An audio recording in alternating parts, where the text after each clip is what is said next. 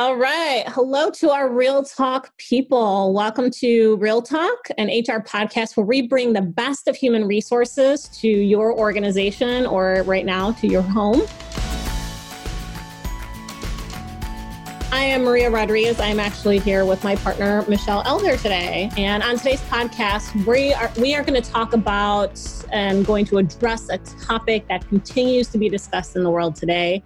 Ever changing, continuously ever improving and ever evolving, how the COVID-19 pandemic will change the workforce. So, Michelle, what do you think? Will there be significant changes after the world recovers from COVID-19 in the workforce? It's interesting. There's such a difference of opinion on this topic. There's no consistency in what we're predicting. I believe yes.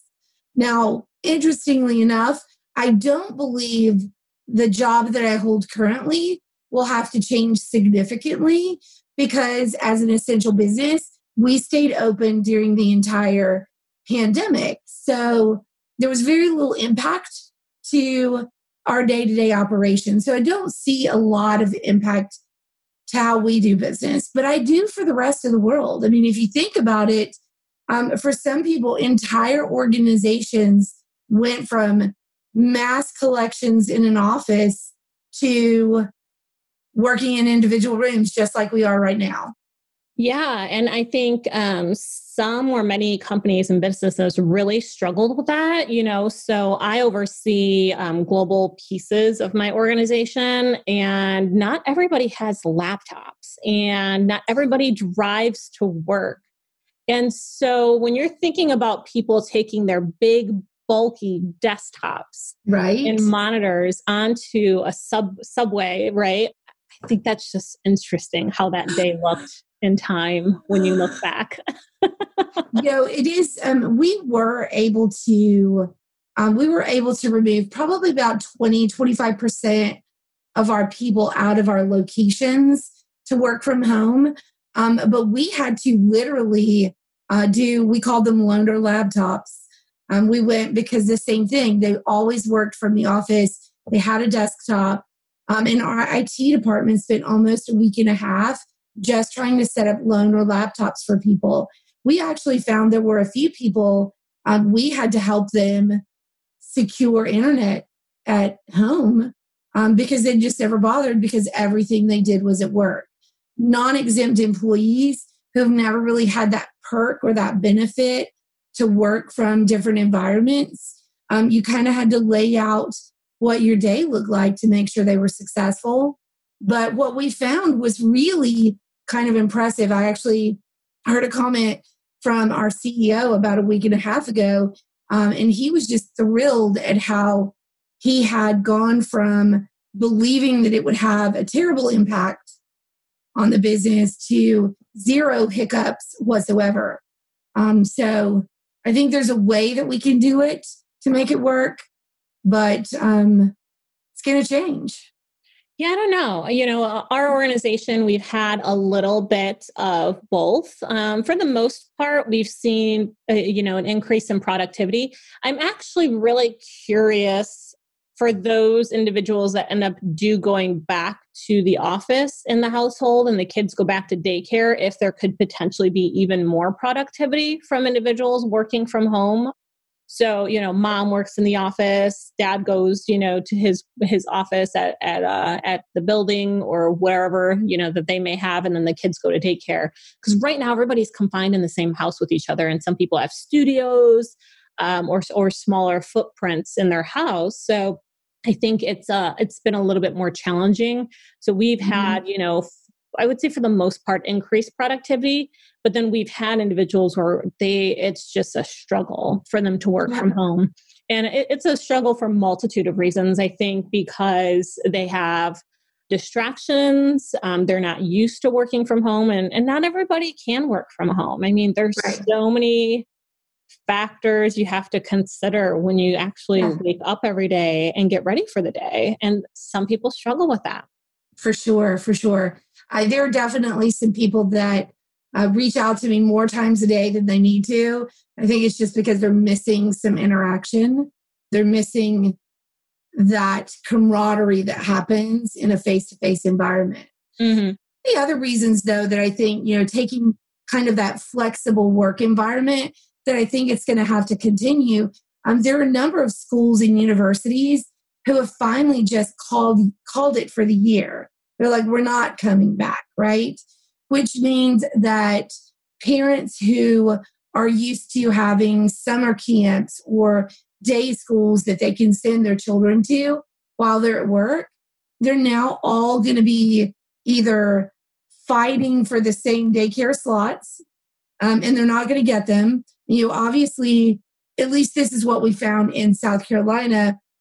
Daycare slots go first to first responders because we want those folks. I mean, we need those folks to keep coming in, right? Doctors and nurses and the police department, rescue, fire, and ambulances. They get all those first slots, which means for the rest of the businesses, they have these children for the rest of the year. Mm-hmm. What do you do about that? How do you build an environment where half of your workforce has to come back or can come back? The other half you make exceptions for because they can't find daycare.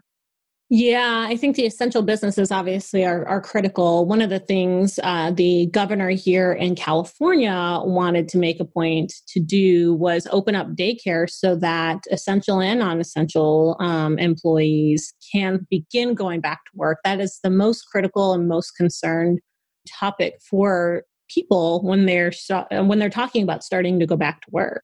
Right. Yeah. I think what I'm finding too is that a lot of parents I talk to, there's still fear.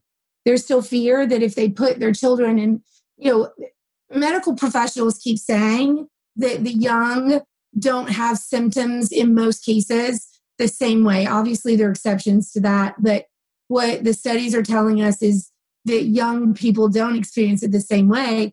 And so a lot of the parents in my work environment are saying, but I don't want to put my child in that petri dish of the virus. Mm-hmm. How will I know they're not getting it? Mm-hmm. Yeah. So even where they do have those options, there's still a lot of fear around it. Yeah. And then you have companies like Google that just announced that they're going to allow their workforce to work from home for the remainder of 2020, which is right. Quite interesting because they literally have built their locations, their offices to make it so that employees can work hard, sleep there if they wanted to, and really drive that engagement and camaraderie in the office. Right. And now pushing away from it, right? And you're going to have those people that are in a situation like Google is, where they can get things done outside of the office. And I think what we're going to find is that puts pressure on other people that can't do that to come up with something. Because we're going to hear those things. We're going to hear things like, well, Google does it, or, those big conglomerates. So how does an HR team handle that pushback? You're not taking care of us like Google is taking care of their people. Yeah, that's going to be interesting. The topic for today is really talking through a new workforce and what that's going to look like coming back from this. And it's going to be a long time. And like Google, there's going to be, they're allowing for the next, 6 months, for 6 to 7 months remaining this year at the very minimum, for people to continue working from home. So they don't have to prepare for this for quite some time, but there's other companies that are preparing for this that are already getting the pushback.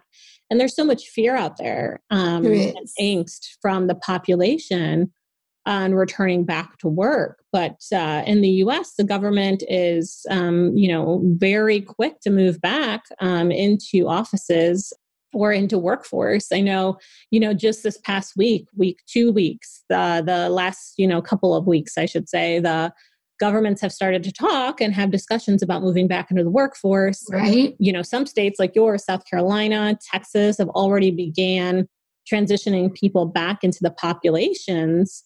In Michigan, the big three auto industry is starting this week. And so there's so many factors going on that people are actually, like in other states like California, where we're moving so slow, we're going to keep an eye out and identify. But California's put together office guidelines and manufacturing guidelines and checklists to help people set those expectations when we're turning back to work. But I think a lot of it's going to have to deal with the HR department, leadership, and how they're going to interact. Are they going to allow for flexible work? Are they going to add more WebEx or Zoom to their incorporated meetings? What does that look like? You're absolutely right. As far as flexible work schedules and where you make those exceptions and where you don't, there has to be that clear guidance. One of the things that I've said a lot within the HR team where I work is we are not infectious disease experts. We are not medical professionals. The only thing we can really do is follow the guidance from those people that are. And, just like you're saying, in California with workforce reentry, we have that as well. Particularly, South Carolina has a lot of manufacturing. And so the South DHEC worked with the South Carolina Manufacturing Association to put back what you can do to come in play or to phase back into work. One of those things are, just like with all of the world, is to phase back slowly so that you can watch what happens when we do start to bring people in. So we are busting out in 3 phases. The first phase probably going to last about 3 to 4 weeks because we know that whatever actually we don't know this, but the scientists tell us this. The scientists have told us that it could be 14 days for people to show symptoms if they are contagious.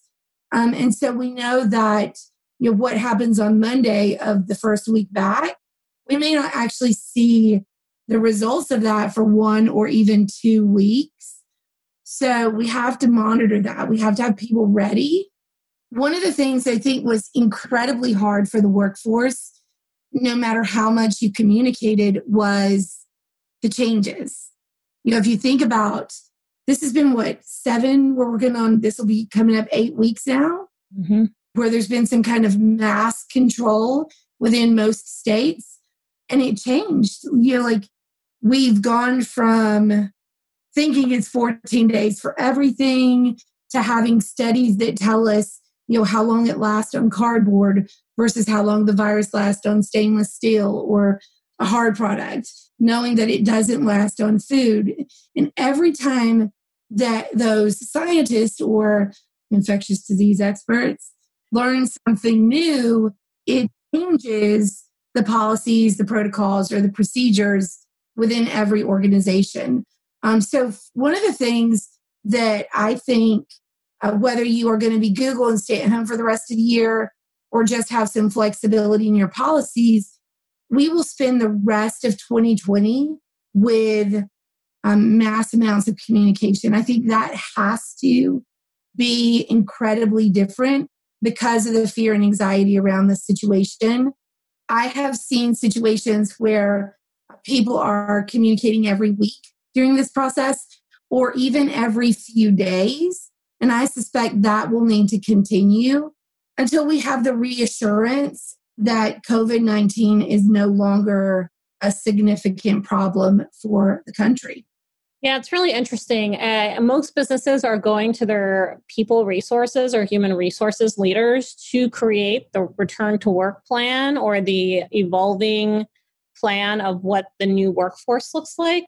And we all of a sudden have to be the experts in how we go back to being amongst one another. Whereas, like you mentioned, we have to listen to infectious disease doctors. I am more educated on state law and infectious disease information than I want to be or that I need to be. But at this point, that's the role of human resources at this point is we have to be the experts. We have to listen very closely to what most of the experts are saying and try to find some hidden agendas, because here's the issue too, is a lot of people leaders of organizations, businesses are finding themselves with empty real estate that they're paying on right now. Correct. So what does our future look like? Is it no more real estate for businesses anymore? Like what is, or, if you look at just how many companies were able to adapt to no customers coming in their building. And while, yes, they all took a hit, right? They all found a way to survive and keep some money coming in. So maybe that future is less. I don't know that I like that world. I like picking up the clothes that I want to try on. I do I do a lot of shopping online, but not all of it. I like that interaction of going into a bookstore, touching a book and feeling a book. But we sort of changed that protocol for almost 2 months now. Yeah, before then I was getting pretty upset with the world for buying online, specifically, with one specific place that might rule the world. Specifically, with retail and clothing specifically, because I have to try on my jeans and I just can't. I mean, I did it. I tried it. I bought like 6 pair of jeans from Nordstrom and I'm going to return over half of them. Mm-hmm. But for me, that's annoying because now the box has been sitting on my counter waiting for me to send and return it back instead of me just going in really quick, doing the same try on. But I don't know how people buy clothes virtually. I don't either. Yeah. Me either. Because I'm with you. Like the box will sit in the corner for so long that the return has expired for me half the time. And it's so frustrating. And then I end up with stuff that was wrong. Yes, I get it's convenient. You put a label on it and you send it back. It just isn't really that convenient. Money invested in stuff that I can't use. Or I don't want. So I'm the same way. Shoes are a big one for me. I want to wear them. I want to know what they're going to feel like. Can't do shoes online. I just can't do it. And yet I probably bought some in the last 2 months online. Yeah, me too. Yeah. What does this look like, in an ever-changing world? From what are things going to look like in the next 3 to 6 months? What are we as HR leaders or just leaders listening in, all you listeners, considering doing differently? Because if you look back in the US in 2008, 2009, we had S1N1, which was I think it was the swine flu. Mm-hmm. Yep. And it affected over 60 million people, 18,000 deaths. And it lasted about 12 months. And this could last the same, if not longer. And there's more fear, I think, around this one. It became a lot more fear, yeah. Global pandemic than a localized pandemic. It's also completely different when the president of your country declares a state of emergency. For people that know what that actually means, it's like, wow, this isn't something that just happens frequently. And so for someone to say we're in a state of emergency and then to completely change how government works or have the power to change how it works puts some more fear into it. It puts a level of seriousness into it that I don't know that we have even with, I can remember living in Dallas during Ebola. And I remember that Dallas had one of the first cases in the United States. One of the first. I can't remember exactly how it played out, but I was kind of aware, but I don't know. I don't remember ever being truly afraid. I think I was completely freaked out at how you died from it, but I don't remember like being afraid to go into a store and pick up something that I wanted to purchase. And this time, that's what we've done. There are literally all of the emergency signs on the road that announce if a child has been stolen or traffic timing and stuff like that. Like you pass every single sign and it says, do your part, save the world, stay home. So we've built this fear that the only way you live is to stay away from people. And now imagine, I was not someone that stayed at home for the past 8 weeks. I did have some work from home days. And I had a period of about a week and a half where it was mostly work from home. But for the most part, I've been going back into an office. But if you are someone who has had Fox or CNN playing in the background all day long while you're working, and you're constantly hearing those stay at home, save the world messages, how do you now just come back to those people and say, hey, come back to work now? Sorry about your luck. Yeah, I'm the same way. I've been in the office. My routine hasn't changed any. So I get up. I used to work when we worked at FedEx together. I used to work remotely in the L&D department, and I was constantly working from home, and it was fantastic. I was the most efficient because I didn't necessarily, get distracted by the day-to-day conversations and dialogue that happens in an office, which I ended up doing my last year with FedEx as I moved to Dallas and I worked in the office, and all those day-to-day distractions happen in an open environment. And so, one of the things I do, and I make sure that I have been doing, is I wake up, brush my teeth, put on clothes, fully clothed, not just half PJs, half fancy top. Shut up. I know you're talking about me right now. I'm talking about most listeners that are. Listen, the back of my hair is still wet. Only front half. That's how people are doing. It's crazy. But it is crazy. But that's all that needs to be done, right? Just waist up. That's what you think. Yes. That's what I think. It's in trouble. What do you mean by that? It's interesting. People make a lot of mistakes when it comes to a work at home environment. I think some of the good ones, I think it starts from a good place. You go, let me throw on a load of laundry before I plug in for the day. And then eventually it becomes just dry the front of your hair and not the back of your hair, because all they see is from here up. I could be wearing bunny slippers right now. I'd show them to you, but then I would have to confirm that that's a true statement. I could be wearing pajama pants and bunny slippers. Yeah, could be. But I think what that does, it starts to change the level of seriousness that you place in your work time.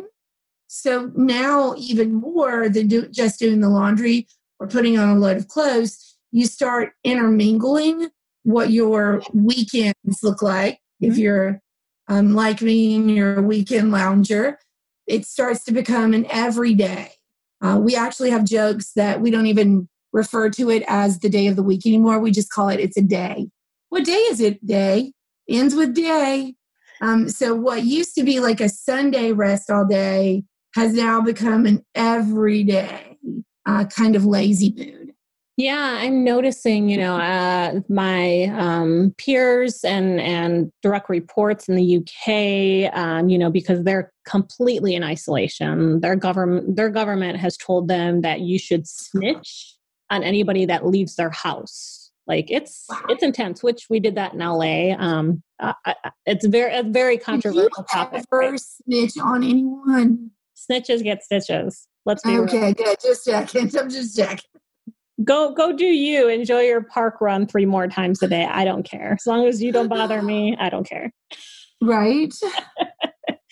But yeah, I think there's a right way of working from home and there is a wrong way from working from home. And there's all these pieces like you laid out where, again, it could be impactful in a positive way or an opportunistic way, depending on how long you go about it. Right. Like Google, they're announcing, up till 2020. Well, if you still got your kids in there and they're screaming in the background while you're trying to take a call, not ideal. And then your days start blending together if you don't get up and do routines and have some of those pieces. I got so lost in my day when I worked from home back in the day, where it would be 7:00 at night. And I'm like, did I brush my teeth? Did I eat? Right. I don't think I ate anything today.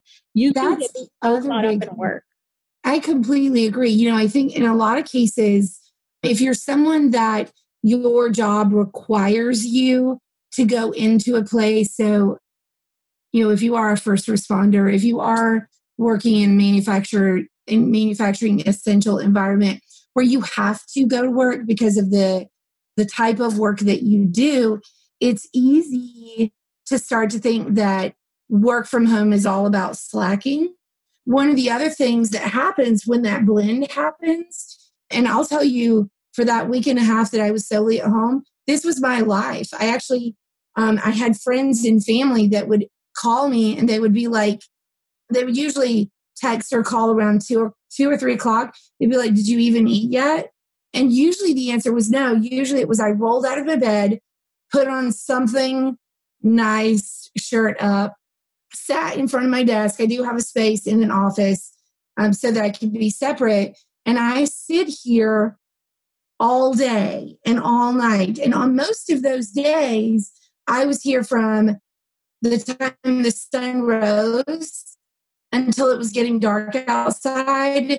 And I started to realize I'm not walking away. So even if, even when you find those people that take advantage of that, I don't have to take a shower, or I don't have to put on real clothes or makeup or outside the house clothes, what you usually find with those people is that what used to be an 8, 9, 10-hour work week or work day is becoming a 9, 10, 11, 12, 13, 14-hour work day. And I know that, so my particular job, I believe, is an exception to the rule.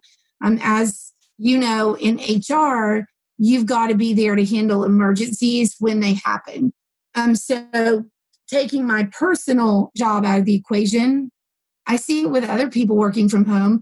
I did it when I was in learning and development and not HR as well, where I would literally just roll out, probably not brush my teeth, probably didn't, because you can't smell it on Zoom. It's okay. And then go until it was dark and you were hungry enough that you realized it. So yeah, my family, every day, they'd be like, should we drop something off at your door? Got people dropping off care packages because they know I didn't step away from the computer to do anything. Yeah. So, I mean, for me, I look forward to the weekends because I'm actually in an office on the day-to-day. So I have my routine going. So I absolutely adore my Saturday and Sundays. And it's actually a true day off for me. Where I can really, well, for the most part, but, where I know I'm at home, it's a change of environment. I have different expectations. I go run my errands, but I've created that routine, and it's going to be interesting trying to pull people back into the workforce and recreate that routine for them. I think it's going to be harder to get people back into the offices. I know a lot of people that are dying to hug someone right now, right? Or shake a hand or just be in the presence of somebody.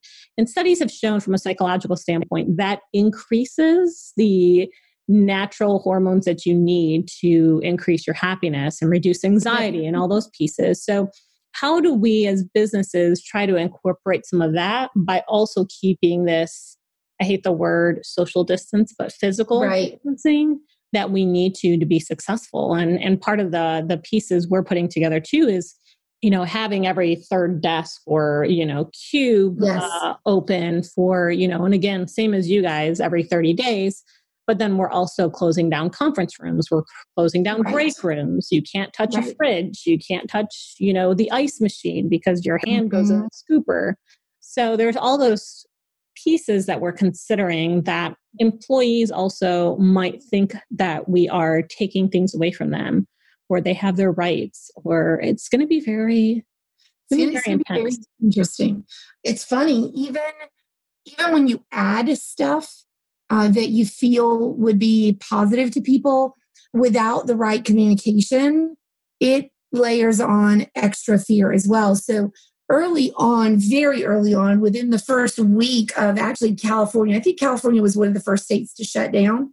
Within that week, so even our locations in South Carolina, we started adding extra precautions. We actually hired external organizations to come in with hospital grade disinfectant to clean every single common area and every single multi-touch surfaces. So every single, like these people never stop cleaning because right about the time that they get around, they have to start doing the rounds again.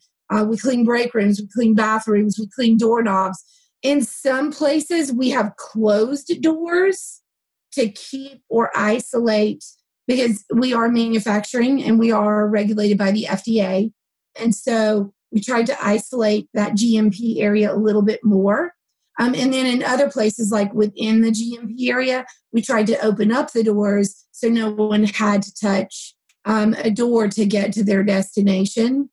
So we made sort of those decisions based on guidance from the CDC and the Department of Health. But even adding hourly cleaning, we had people coming up going, what the heck's going on? Is something wrong? What's the problem? And we're like, nothing's wrong and we want to keep it that way. But anytime that communication doesn't happen before the change is implemented, I think you lay the groundwork for people to say, they fill in the blanks, right? And so if that person is currently driven by fear, they're going to fill in the blanks with fear. If that person is someone who maybe suspects that this isn't as big a deal as we're all making it, they probably just go, hey, cool, I'm going to be guaranteed to have clean sinks. Go team. But that's that increased communication has got to happen. So removing the scoops from the ice or keeping people from touching the refrigerator and putting their food that they're used to in there, all of that stuff has to come with a message or people will decide what the message is.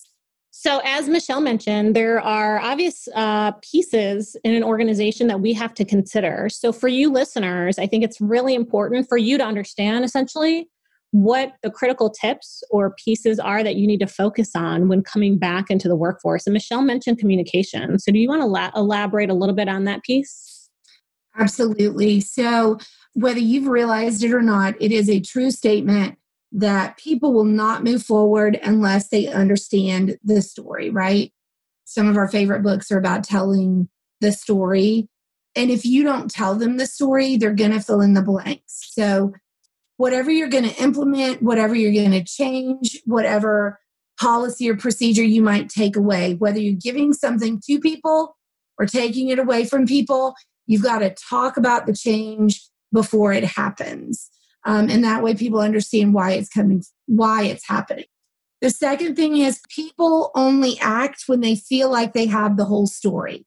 So whether you are putting some new policy or procedure in place or taking something away from people, if you haven't started by telling them why, they're going to try to figure out why you're doing it, right? And we want to make sure they understand it from the right perspective. So communicate prior to any change in policies, procedures, or patterns of work. Make sure they know about it. Create a cadence of communication that people can count on. Pick a day. Every Monday, something comes out. Every Friday, whatever that is for your organization. You also want to change up the medium in which you communicate. Might be email, it might be infographics or signs around the building, maybe face-to-face, socially distanced via Zoom, or it could be just a video that you record. But using different formats to demonstrate the message will grab the attention of people versus seeing a letter over and over again. So for me, those are some big tips. Communicate often, communicate before it happens, and communicate with consistency. Yeah, that's a great point. So those are all huge pieces, and communication is a huge piece throughout the next. I think it's ongoing, right? I think we talk a lot about reasons people leave organizations. Communication is usually one of them, mostly from their leader, lack thereof communication. But other pieces that or tools that you'll need to understand in returning back to the workforce and continuously working back is making sure we have empathy and patience within the organization. You're going to have to understand that we have an extended level of angst and fear amongst the population that, let's be fair, some of it was a little over communicated that way, and some of it, is just understandable. And we as people leaders need to understand that. But at the same time, there's going to be a multitude of areas you need to focus on as a tool, because you're going to have individuals who are going to cough or sneeze, and then all of a sudden, right, your communication pieces that you created before are important, but then your understanding in that moment in your human resources department is what's going to allow you to focus moving forward on those pieces of individuals, understanding why someone's, yelling at somebody and trying to alleviate or diffuse that conversation, but at the same time, having patience for others around you, yourself, leaders throughout this whole process, because there are going to be days where you go into the office. And I'm sure there are days now where you're in the office where, gosh, your patience with your new coworkers at your house or your new office, or, is a little bit, short, and you're trying to increase your patience more and more. But now there's going to be a different type of patience that you'll just have to understand. It might be frustration that you have with bringing people back in and then sending them back home again. And that's a whole nother level of patience. Or there's, patience amongst each other where you all have controversial thoughts on how to bring people back into the office or how to sustain things moving forward. And so those are all pieces from an understanding and a guidance perspective as leaders you need to move forward with in the most appropriate and respectful position. Yeah. It's interesting from that place of patience and empathy. You might have had to demonstrate some empathy for people who've lost a loved one or maybe are experiencing a disease for themselves. But typically in our world, we empathize with people who don't have enough money or can't find childcare. And the world right now is in flight or fight mode because they are afraid of their lives, right? So it's a different level of fear that our employees are coming to us with.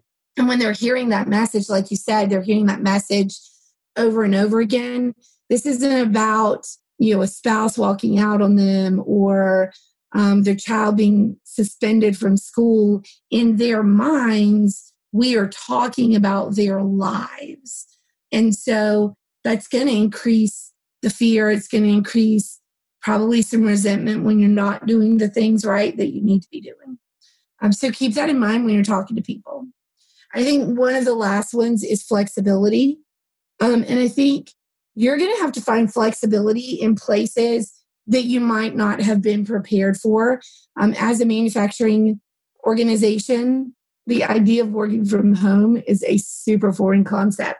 So yeah, our CEO was totally surprised that we managed it without a hiccup, most of it, right?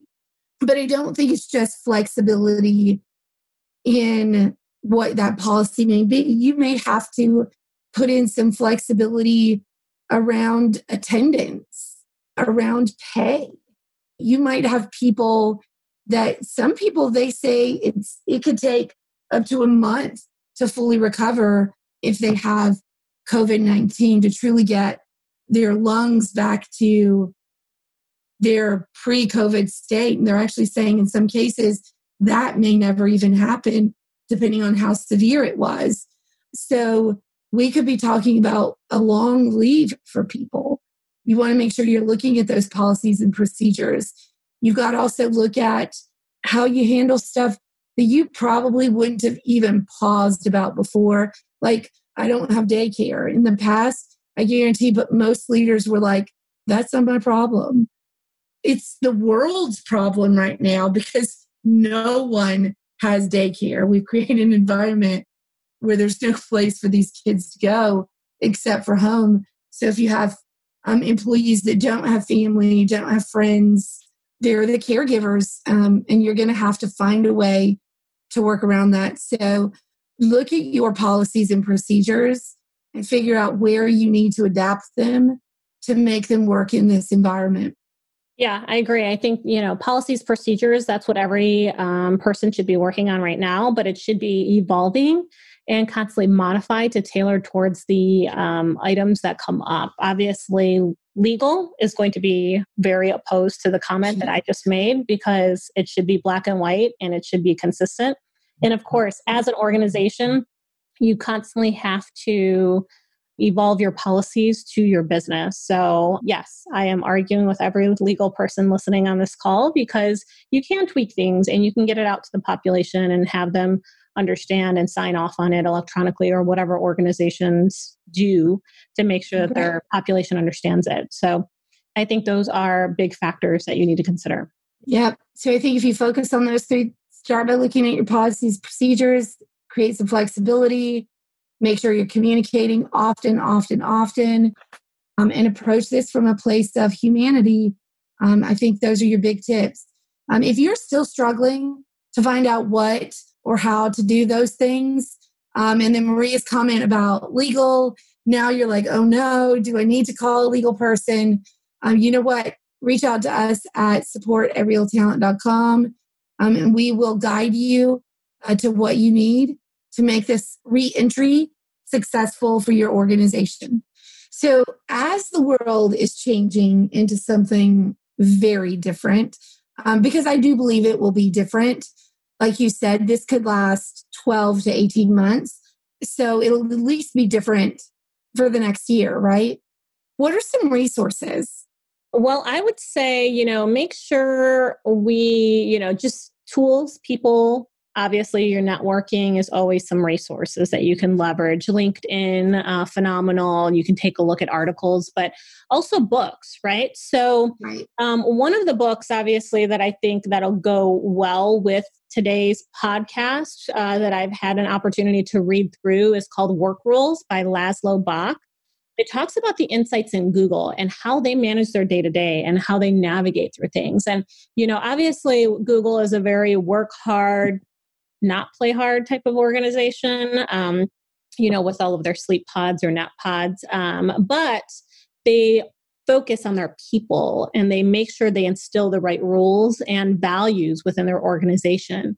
So I would recommend for those listening on this podcast today to check out that book.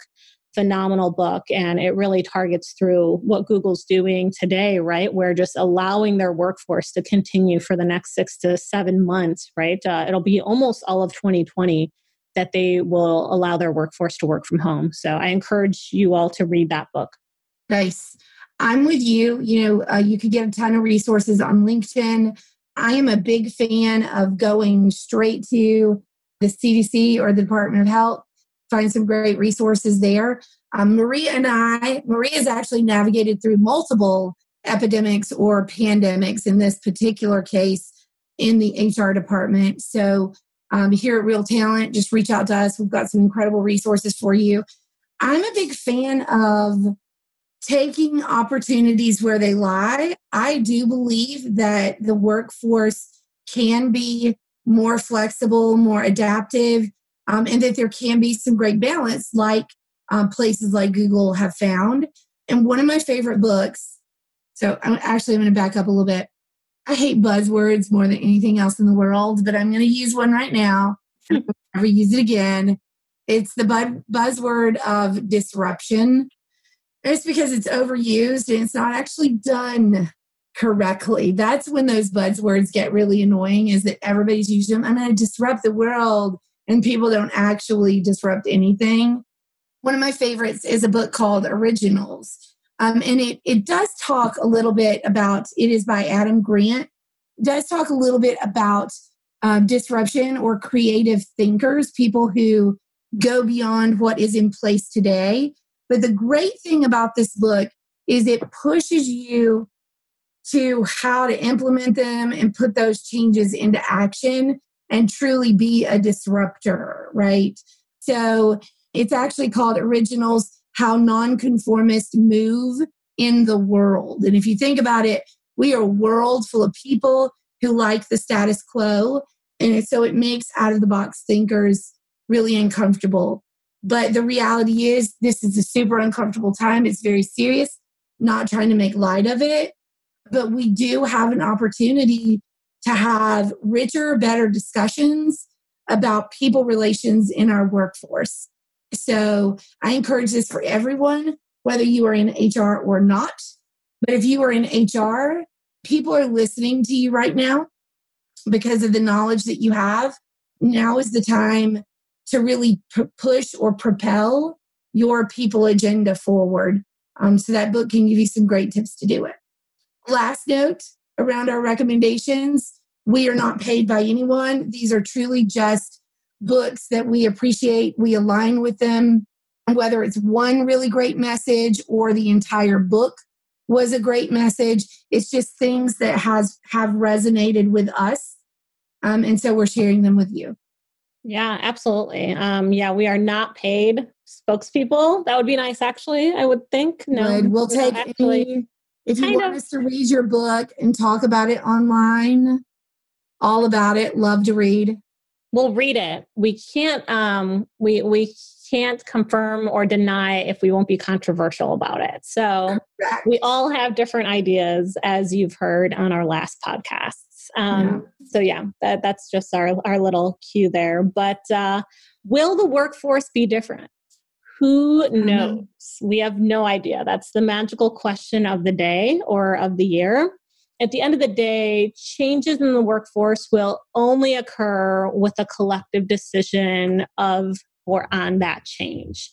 And think about the people in your organization. Do they have the influence to really encourage the most of the employees to join their change, whether it's people leaders, departments, individual contributors? We've clearly learned work can be done in so many different ways and be successful.